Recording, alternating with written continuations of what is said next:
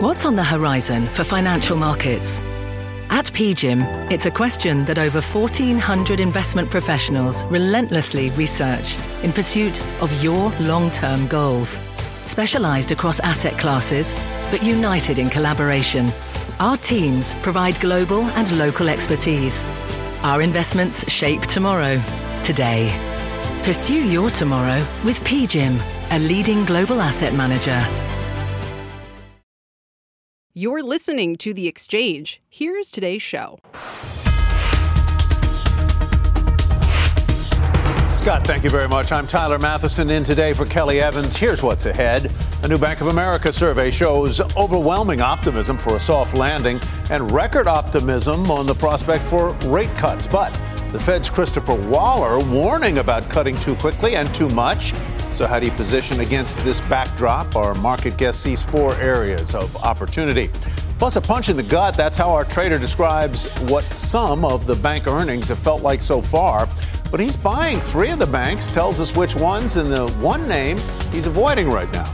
And some encouraging signs on housing. We'll check in at an open house and hear from buyers, and then we'll check in with a builder. The CEO of Taylor Morrison joins us live, but we begin with today's markets, and Dom Chu has all the numbers. Hey, Dom. All right, so Tyler, it's been a bit of a whipsaw movement in the markets overall. It started off as generally a down day. We saw some moves back towards the session highs, and we saw some peaks of green for the NASDAQ composite, only to kind of head back down again. So generally speaking, we're off about 0.5% from the day so far. The Dow Industrial is down about 283 points, 0.75% decline there, so fairly significant. 0.5% declines for the broader S&P 500, 47.57 is the last trade there, and 0.5% declines as well for the NASDAQ Composite Index, 14,892, the level there.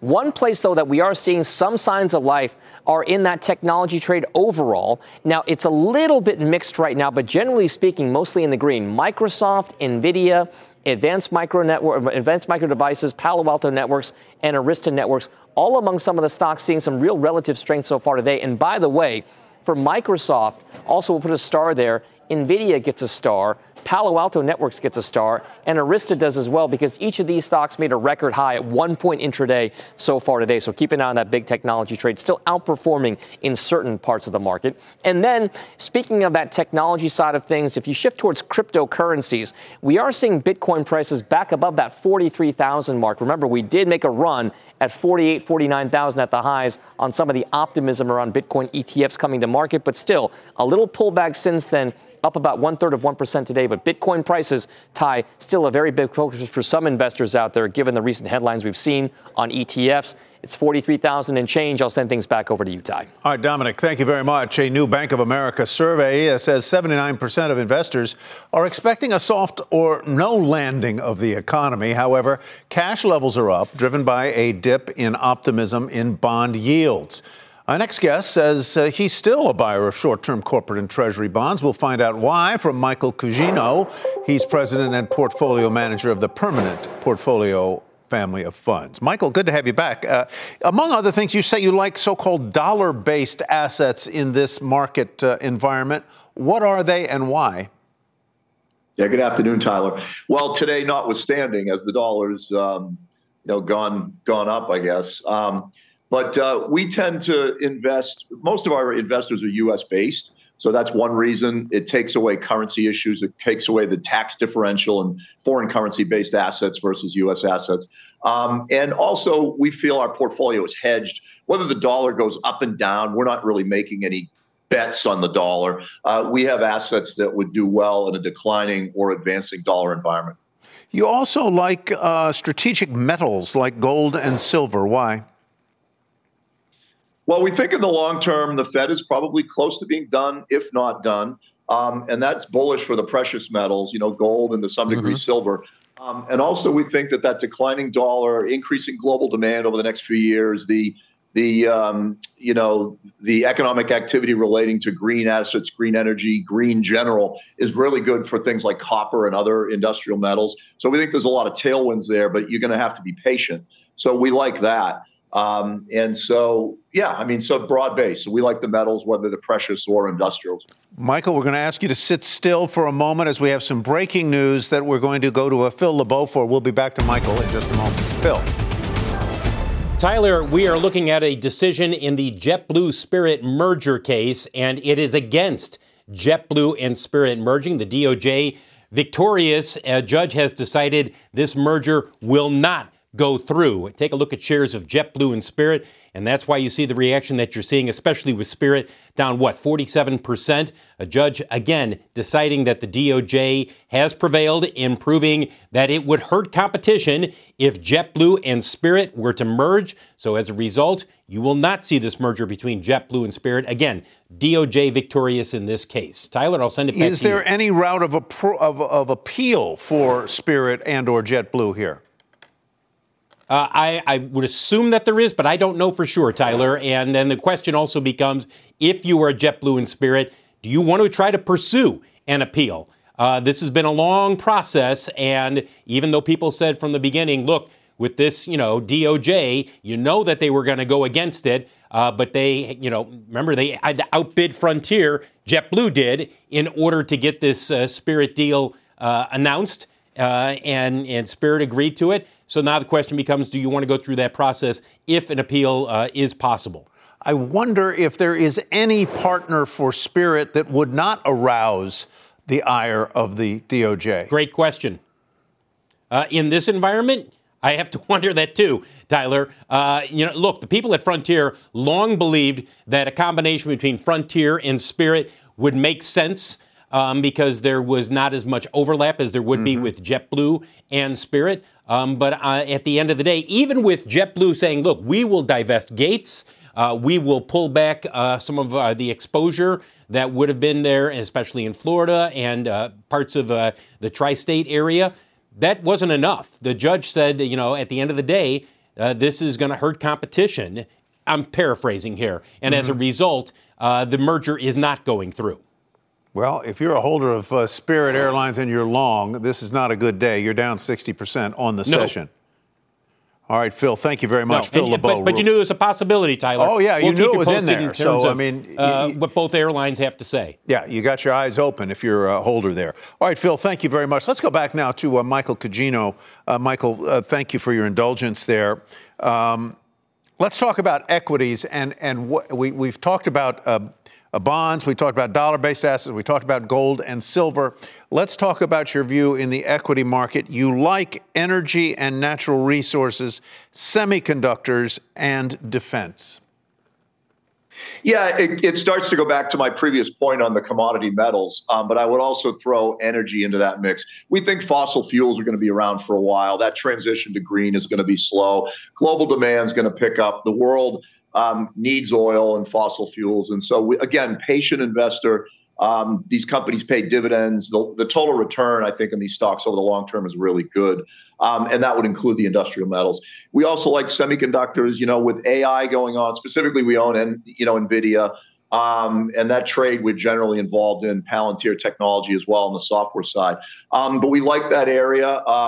That's the computing power that needs to happen to keep technology advancing. So we want to be in that space. We like defense because Lockheed Martin, for example, because the world is a dangerous place right now and getting more dangerous. And that company tends to benefit from that positive dividend, big dividend, again, a total return play and a reasonable price. On the bond side, we didn't really touch on it, but the strong dollar situation helps lower duration bonds generally. And we like lower duration, high quality corporates.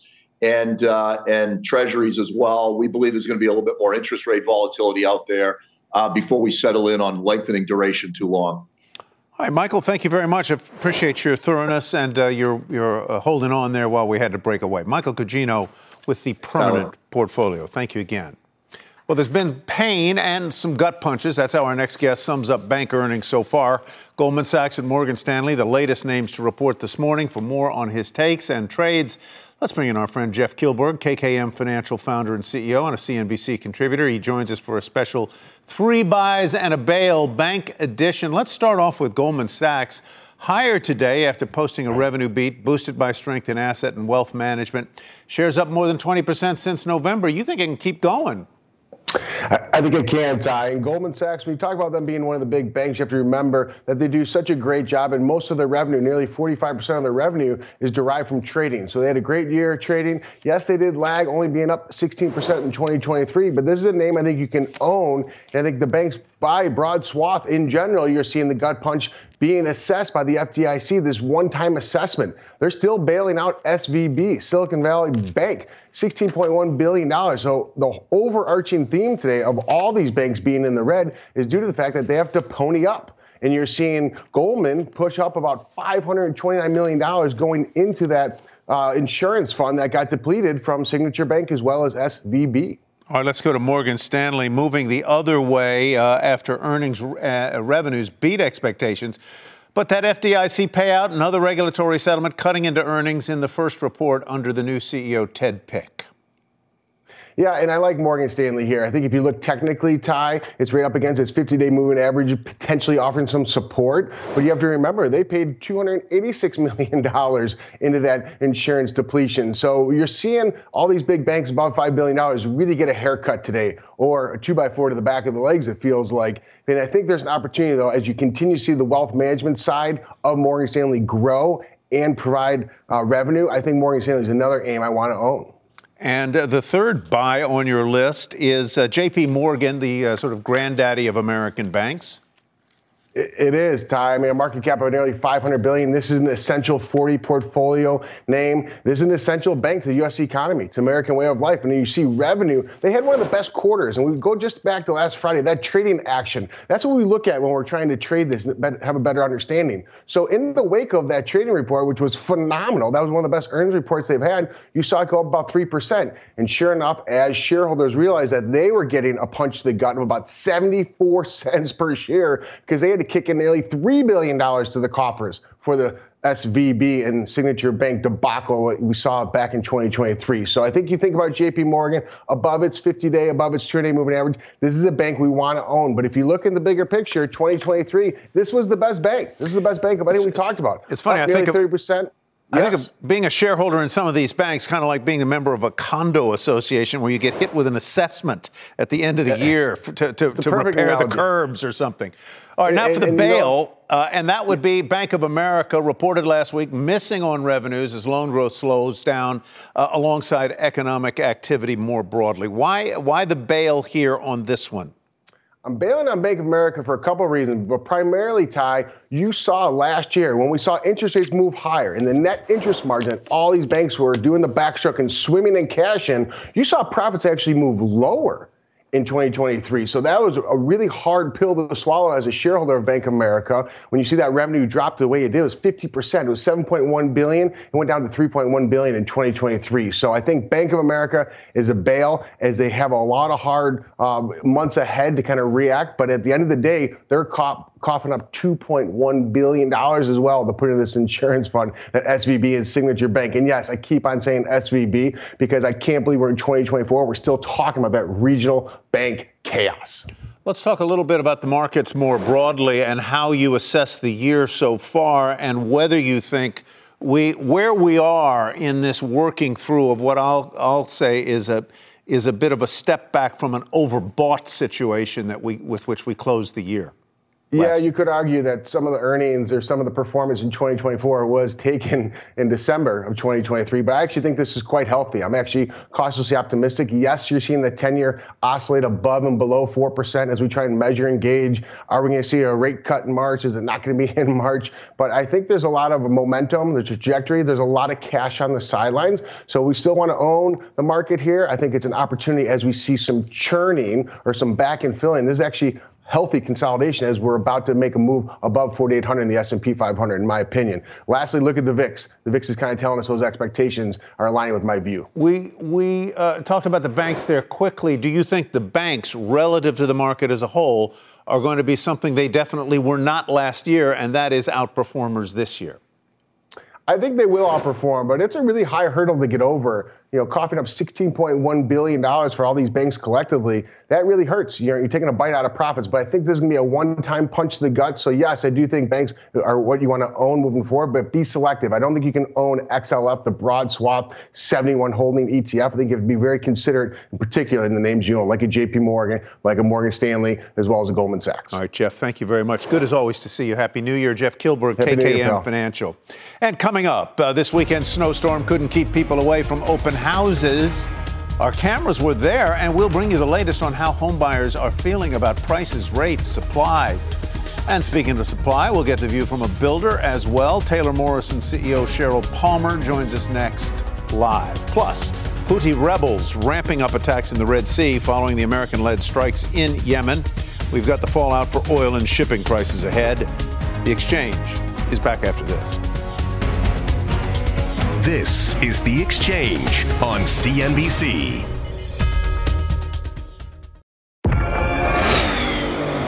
Did you hear that? That's what an estimated 500 horsepower sounds like. Next, go give it to you. How about that? That's a premium Bang & Olufsen sound system with 18 speakers and a Biosonic sound experience. And that's our legacy. You ready to be a part of it? Let's go, give it to you. Unlock the energy of the all-electric ZDX Type S. Order now at Acura.com. Electricity, a big idea that's inspired countless new ones. From powering the light bulb to virtually powering our entire lives. 30 years ago, State Street launched the Spider S&P 500 ETF, SPY. A big idea that inspired the world to invest differently. And still does. What can you do with SPY? Before investing, consider the fund's investment objectives, risks, charges, and expenses. Visit ssga.com for a prospectus containing this and other information. Read it carefully before investing. SPY is subject to risks similar to those of stocks. All ETFs are subject to risk, including possible loss of principal. Alps Distributors, Inc. Distributor.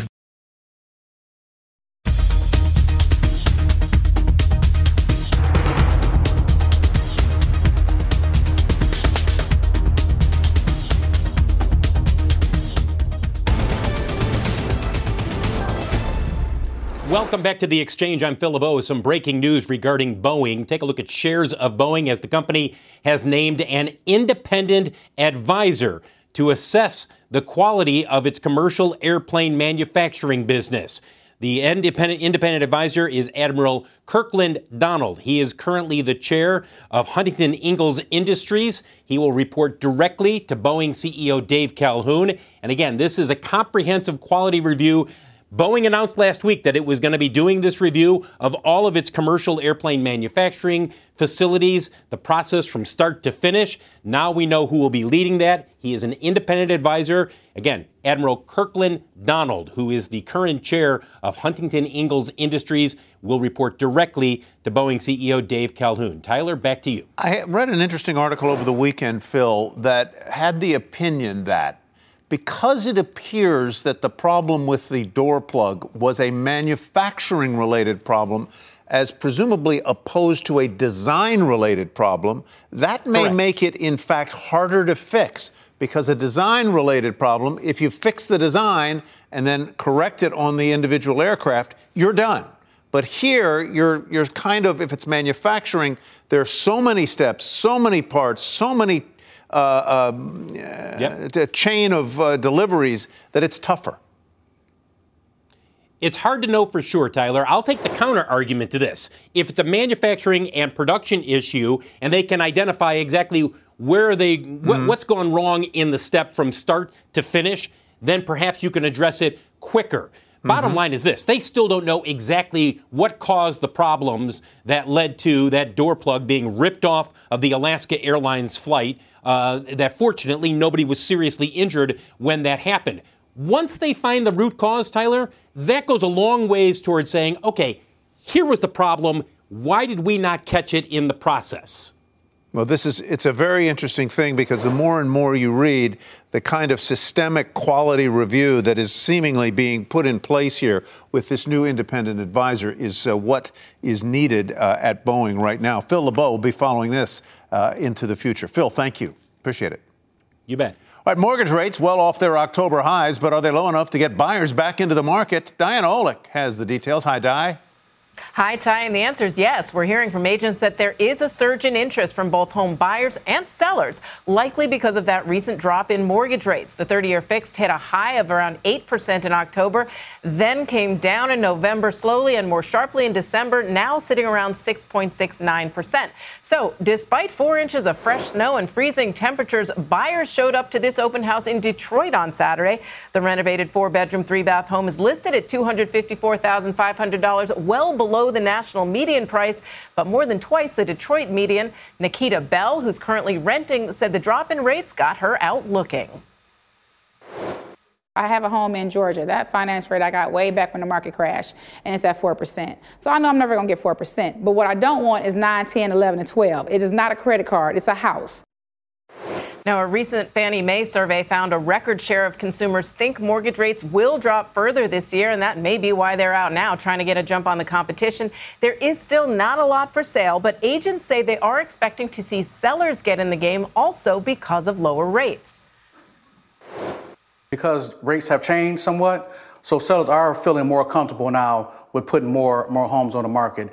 It's not going to be as reflective right this moment, but as we inch and get closer to the spring, you'll definitely see more homes coming on the market, as we've already seen over the last few weeks here, especially in the beginning of the year.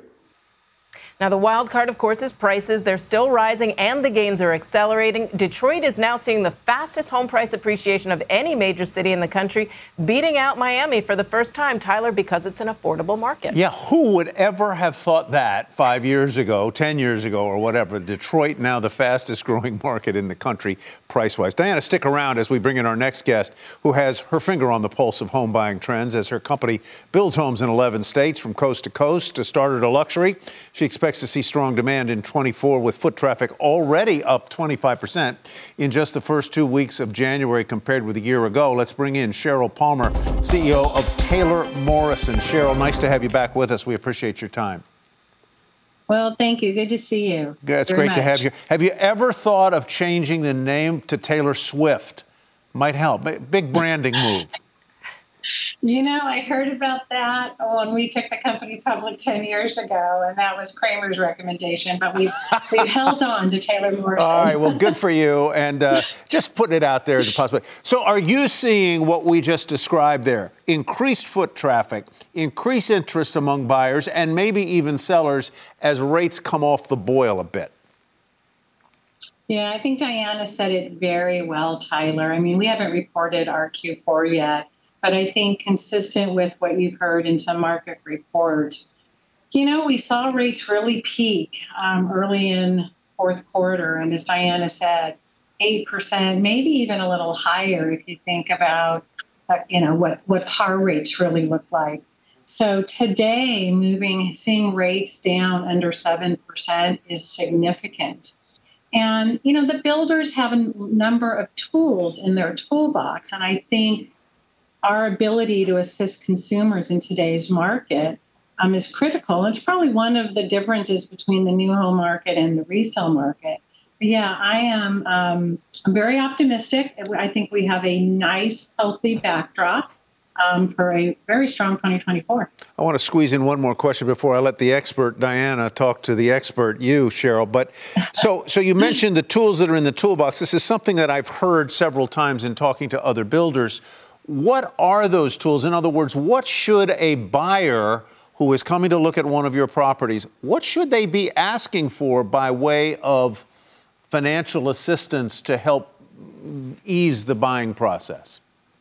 No, it's such a wonderful question, Tyler. And I would tell you there's a reason that we have to work with each individual buyer, because there's not one answer to that question. I mean, I think there's a reason we just got named America's Most Trusted Builder for the 9th year. It's because we don't paint all consumers with the same brush. We have so many programs in the toolbox. Some buyers might need help with closing costs. Some might need that certainty of a 30-year rate today. And so we can help them with a forward commitment in buying down that rate.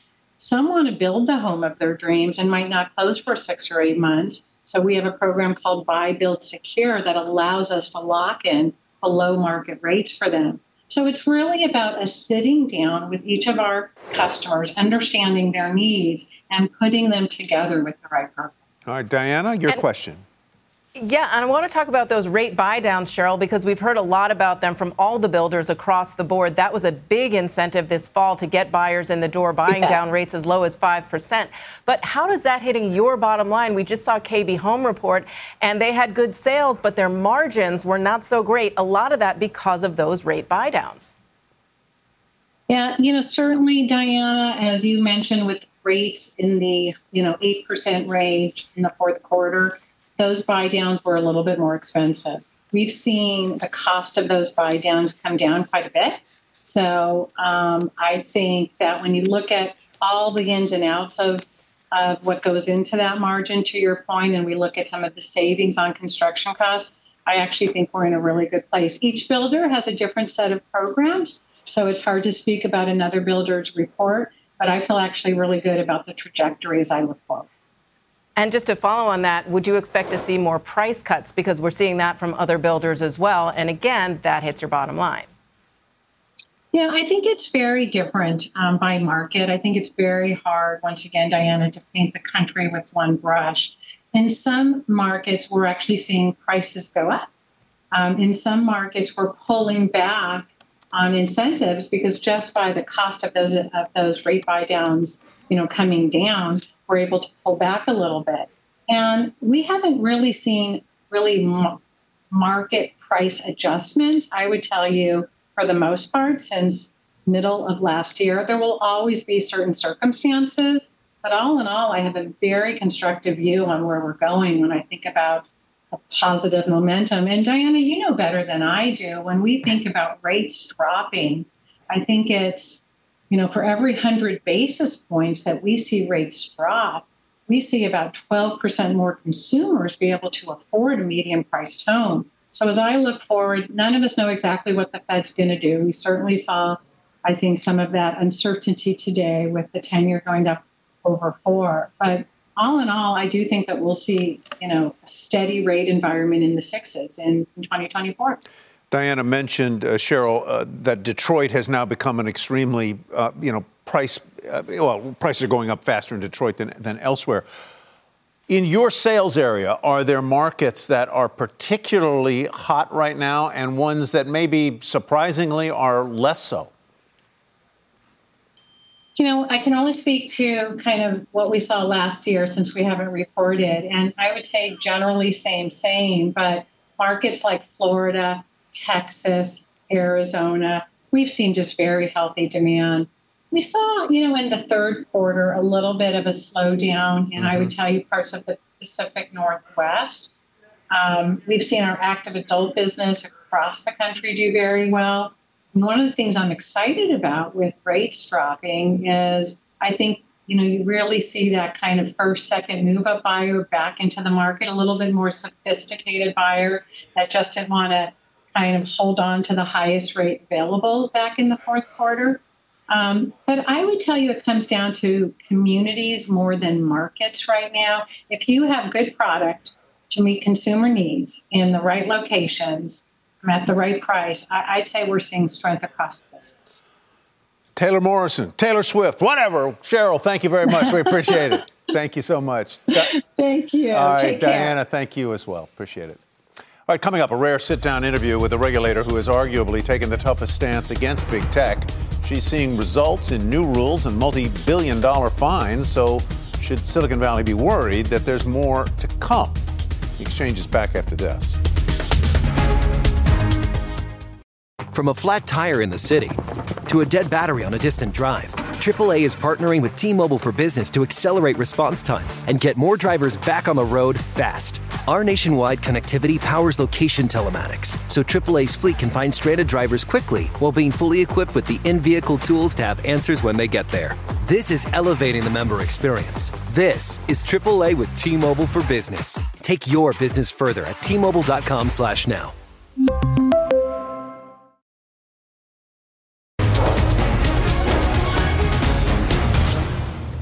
All right, welcome back to the Exchange. The market's right now in the red as we begin this shortened week. The Dow's low today was a negative 299. Right now, off that, down 227 points, or about 0.3%. S&P 500 down about half as much in percentage terms. Ditto the NASDAQ. 10-year yield back above 4%, climbing there after Fed Governor Christopher Waller suggested the central bank may be slower to cut rates than the market expects, and that having the predictable effect of sending rates back a little higher, above 4% in the case of the 10-year note. We go to Pippa Stevens now for a CNBC News update. Pippa. Hey, Tyler. The GOP candidate debate on Thursday in New Hampshire is looking pretty empty, as Nikki Haley announced today that she won't be there unless Donald Trump takes part. Only Florida Governor Ron DeSantis is confirmed for the event. In a post on X, DeSantis wrote that Haley was afraid to answer the tough questions and that she was really running to be Trump's VP. Thousands of flights across the U.S. were canceled or delayed today as the winter weather continued to punish travel. According to FlightAware, storms in the Northeast delayed about 4,000 flights this morning. But that is an improvement on Monday, when more than 10,000 flights were delayed. And Sean Diddy Combs will part ways with spirits giant Diageo. In a joint statement released today, Combs dismissed his lawsuit against Diageo, and Diageo retained full ownership of Ciroc and De Leon tequila. Combs filed the lawsuit against the distiller in May, accusing the company of treating his two brands as inferior product. Tyler, back to you. All right, thank you very much, Pippa. And still ahead, 32 attacks in the Red Sea by Houthi rebels, the latest coming just hours ago and targeting a Greek cargo vessel. Up next, we will bring you the administration's response and the fallout for oil and shipping prices. The Exchange is back after this.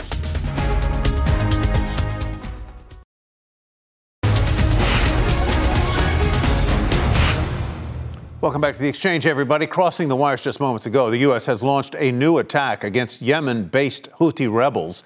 It is the third round of retaliatory strikes in recent days, but those strikes have apparently done little to dissuade the Iran-backed group so far. They've now attacked 32 cargo ships, and the hostilities have companies that operate in the Middle East on high alert. Here's what Chevron's CEO Mike Wirth told Squawk Box about how they're handling their interests in the region. The risks are very real, and so much of the world's oil flows through that region that were it to be cut off, you could see, I think, things change very rapidly. Thus far, we've been able to maintain our movements through the region, and I think others have as well. But this is an evolving situation that we really have to watch very carefully. Secretary of State Anthony Blinken also telling Squawk Box there will be further repercussions if the attacks continue, particularly because they're impacting the global supply chain. So what will it stop to take the Houthi missiles? Joining us now to discuss is Greg Brew, Iran and energy analyst at the Eurasia Group. Greg, welcome. Good to have you with us. Thanks so much for having me on. You know, I'm going to start with sort of the economic effects of these attacks, which are down near a pinch point in the Red Sea. Generally, you've got container and shipping prices. What's happening with them? What's happening with oil prices? And then what's happening to the supply chain? We read of companies like Tesla in Europe having to suspend production because they can't get parts as quickly as they need to. So start with container shipping prices, if you wouldn't mind. Absolutely. So this is still largely a container shipping story. Well, we've seen a considerable increase in the costs that container shipping companies have to incur if they want to go through the Red Sea. This includes rising insurance costs, rising risk premiums, and that's a big reason why so many of them have opted for the last several weeks to send their ships around Africa. It's longer, it's slower, but it's safer. And this has led to increased costs to consumers. You mentioned the impact that this has had on companies like Tesla. This is also largely a Europe story, a North Atlantic story. Those are the markets that are being affected here. So the impact on container shipping has been significant. Thus far, we're still looking to see what kind of impact this could have on oil and gas. Obviously, this is the Middle East. Oil and gas is a huge factor as far as regional traffic is concerned. And the CEO of Chevron summed it up pretty well, I think. We're seeing an increase in risk, but so far, a lot of oil and gas is still moving through the region. So if I don't mean to catch you on the wrong foot here, but if you can put numbers on the difference in cost of sending a container from the Middle East into Europe using one route as opposed to the other, if it cost X 4 months ago, what multiple of X is it costing today? Well, as far as the insurance, what I've seen recently suggests that companies have to pay as much as 1% insurance costs on what they're putting through in order to take on the additional risk. And 1% on a $100 million cargo is $1 million. So is a company willing to pay $1 million to cut a few weeks off of its transit route to incur that cost? You'd have to talk to the companies. As far as what they were paying a couple months ago, it was surely considerably less. I would say at least an increase of a factor of 3 or 4 as far as where the situation was a few months ago. So this is an increasing cost to container ships. Yep. And also container shipping companies, as opposed to oil and gas, are generally risk averse. They don't want to see their ships getting targeted. They don't want to see their ships getting hit. So they decided quite early on to divert around Africa, as opposed to the oil and gas shippers who are generally more risk tolerant. They see the risks, they know what they're going up against, and they're still sending their ships through the Red Sea. How do you analyze or handicap the possibility that the strikes on the Houthis, their military installations, ammunition depots, radar, et cetera, launch sites, is going to dramatically affect, cripple their ability to mount these strikes, which often are mounted via drones or via speedboats that are very hard to target? Absolutely. I mean, you summed it up so well. When these strikes came last week, I don't think anyone was surprised. The U.S. telegraphed the strikes hours, if not days, in advance. Everybody knew that they were coming, including the Houthis. They had a chance to prepare. These strikes have continued, right? We've seen at least 3 rounds of U.S. strikes over the last several days. They're trying to hit the Houthis. The strikes that happened today were preemptive. The U.S. caught several Houthi launch sites off guards and were able to hit them before they were able to fire off missiles. But the Houthis are well dug in. They have elaborate and sophisticated infrastructure in place to launch these kinds of attacks. When it comes to missiles, the U.S. can do a certain amount as far as hitting the launch sites, hitting the storage sites, but most of the Houthi attacks have used drones, which are very easy to store, very easy to launch in large numbers. Sure, they're easier to intercept. So the Houthis might have a harder time hitting passing ships, but I don't think these strikes will significantly reduce their capacity to launch these attacks. If anything, they may provoke even more attacks by the Houthis on passing shipping. And they're clearly well equipped by Iran. They are veteran fighters, having been hardened through what has basically been a civil war and the intervention of Saudis on the other side to try and counterweight Iran's influence there. Talk to me about what you know, if anything, about the missing Navy SEALs who were involved in an attempt to board a dhow last week and disable it, which I think they were able to do, but at the cost, apparently, of a couple of missing U.S. service people. Indeed. I think at this point, final reports on what happened to the SEALs, we're still waiting for that. We're still not sure what has happened to the 2 missing Navy SEALs, but it does speak to the lengths that the U.S. is now going to. Not only has the U.S. hit Houthi targets in Yemen, the U.S. is clearly trying to disrupt the Houthis' supply link to Iran. As you mentioned, the Houthis count on Iranian support. Iran has been backing them for years, supplying them with weapons, know-how, technical support. It's very likely that some Iranian vessels in the area, in the Red Sea, the Gulf of Aden, are supporting the Houthis by supplying targeting information so that they can, decide which ships they want to target. So Iran is deeply involved here. And the United States is trying to disrupt Iran's link with the Houthis without escalating, right? The United States is very concerned about escalating the regional conflict. It doesn't want to get into a shooting war with Iran, but it does want to degrade the Houthis any way that it can. Greg, thank you very much. Love the work of the Eurasia Group and you and your colleagues. We appreciate your time today. Thank you. Thank you so much. Good. All right, meantime, analysts at Redburn Atlantic are highlighting one freight name they expect to benefit from the shipping turmoil in the Red Sea. That is the railroad Canadian Pacific Kansas City. Redburn expecting shippers to reroute from Asia to Mexico's west coast and use the railroad's new land bridge to move freight from there to the U.S. East Coast, saving up to 2 weeks on transit time. Shares are coming off their best month in more than a year. For the full story, including how much upside analysts see in that stock, go to cnbc.com/pro. And coming up, tech, one of the best performing sectors so far in this young year, but one of its toughest regulators has a warning for the industry. That is next. The Exchange will be right back.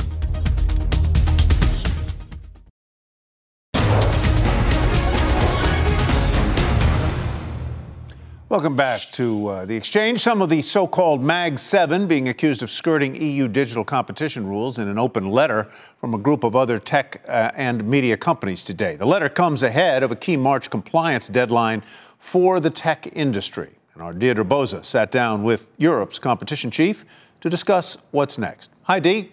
Hey, Tyler, you're referring to the Digital Markets Act, which I will get into, but there's the markets as well. And it was a rough first week of the year for big tech, but we've seen a flight back to quality. The Mag 7, they continue to lead the broader markets. But what you're talking about, Europe's antitrust chief, Marguerite Vestager, her recent trip to the Bay Area, it's a reminder that regulation will play a bigger role this year. She's the original antitrust bulldog who has taken on big tech and actually gotten results. She was in the Bay Area last week, meeting with Tim Cook and Sundar Pichai and others, making sure that they are getting ready to comply with that Digital Markets Act, which she describes as a new era of regulation.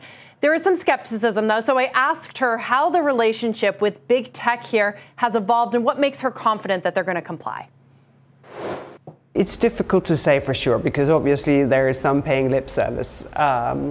But I think in general, the atmosphere and the discussion has changed quite a lot. From the very early day when I opened the first Google case, walking up the hill in Washington, we say, oh my God, what's that woman doing? Now you have sort of a much more nuanced approach to say, well, when the digitization happens all over our industry, we cannot just let market power decide who gets the better part of this. So I think we have a much more nuanced approach. We have very active US authorities in the FTC and the DOJ. We have a very nuanced, proactive discussion in the Senate. So it's a completely different situation. Meanwhile, guys, the efficiency drive, that continues with Google, the latest, planning to lay off hundreds of employees in ad sales. Bernstein calls it the years of efficiency with an S. And as we've talked about before, there could be an AI element at play as well. A survey unveiled in Davos this week revealed that a quarter of global CEOs expect generative AI to lead to headcount reductions. And I thought this was interesting. Duolingo, it's a really interesting example here. The company is cutting contractors while leaning on more Gen AI to produce content. For more of our content deep dives, go to cnbc.com/techcheck/TC Weekly. Guys.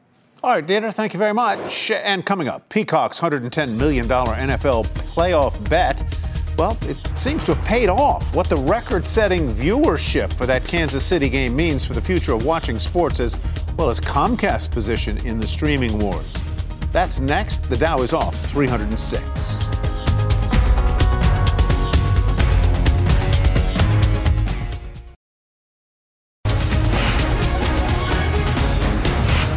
Now, down now at session lows, down 332. Welcome back, folks, to The Exchange for a chilly Tuesday.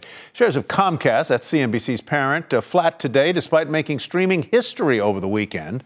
A record 23 million people watched the Kansas City Chiefs take on the Miami Dolphins in the first ever exclusive live-streamed NFL playoff game on NBC Universal's Peacock Saturday night with Taylor Swift in the house.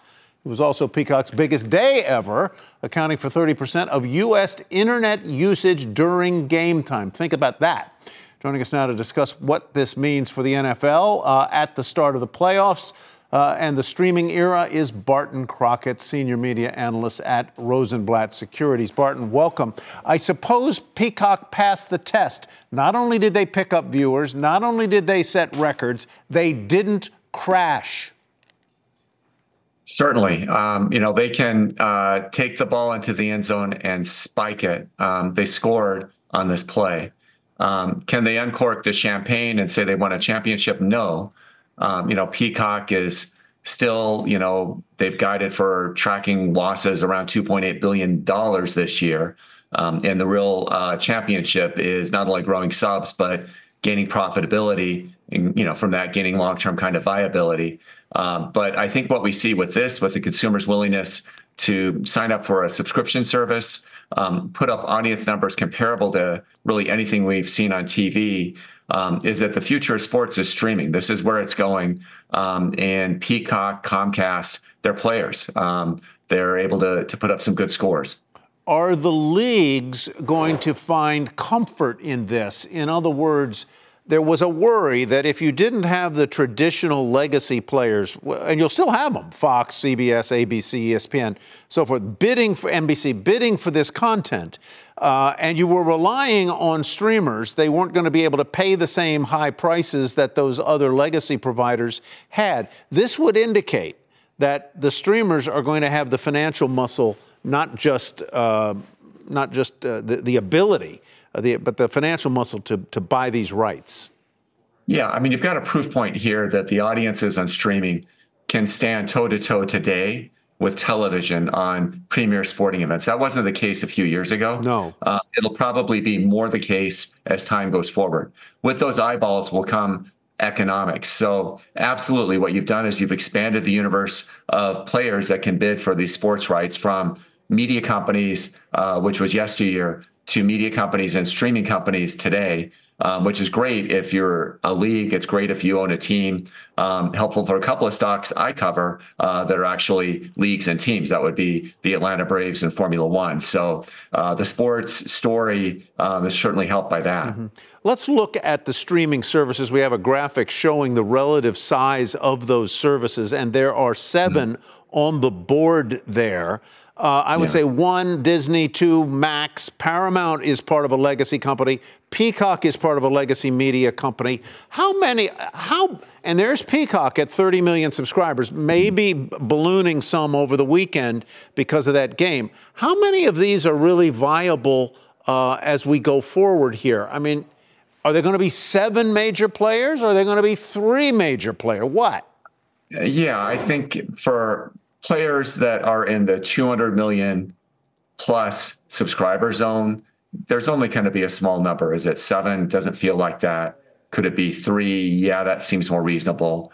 Could there be a handful of flanker brands that are in that 30 million zone? Sure. But Peacock's game, I think, is to be a little bit bigger tent than that. So definitely, one of the big kind of concerns has been that they're subscale. But the ability to, their plan has been to leverage the TV network and invest in Peacock as kind of a flanker. And, I think what happened this weekend is an argument that can work. And but they can't celebrate victory yet because clearly they're smaller and clearly they're still investing. Yeah, and lost $2.8 billion in 2023 by all estimates. Barton Crockett, thank you very much. We appreciate your time today. Great, thank you. That does it for the exchange. Contessa Brewer is standing by, getting ready to join us here. I'll join on the other side of this quick break with the Dow down 320. We've got more market coverage coming right up. You've been listening to The Exchange. Make sure you're subscribed to get each episode every day, same time, same place.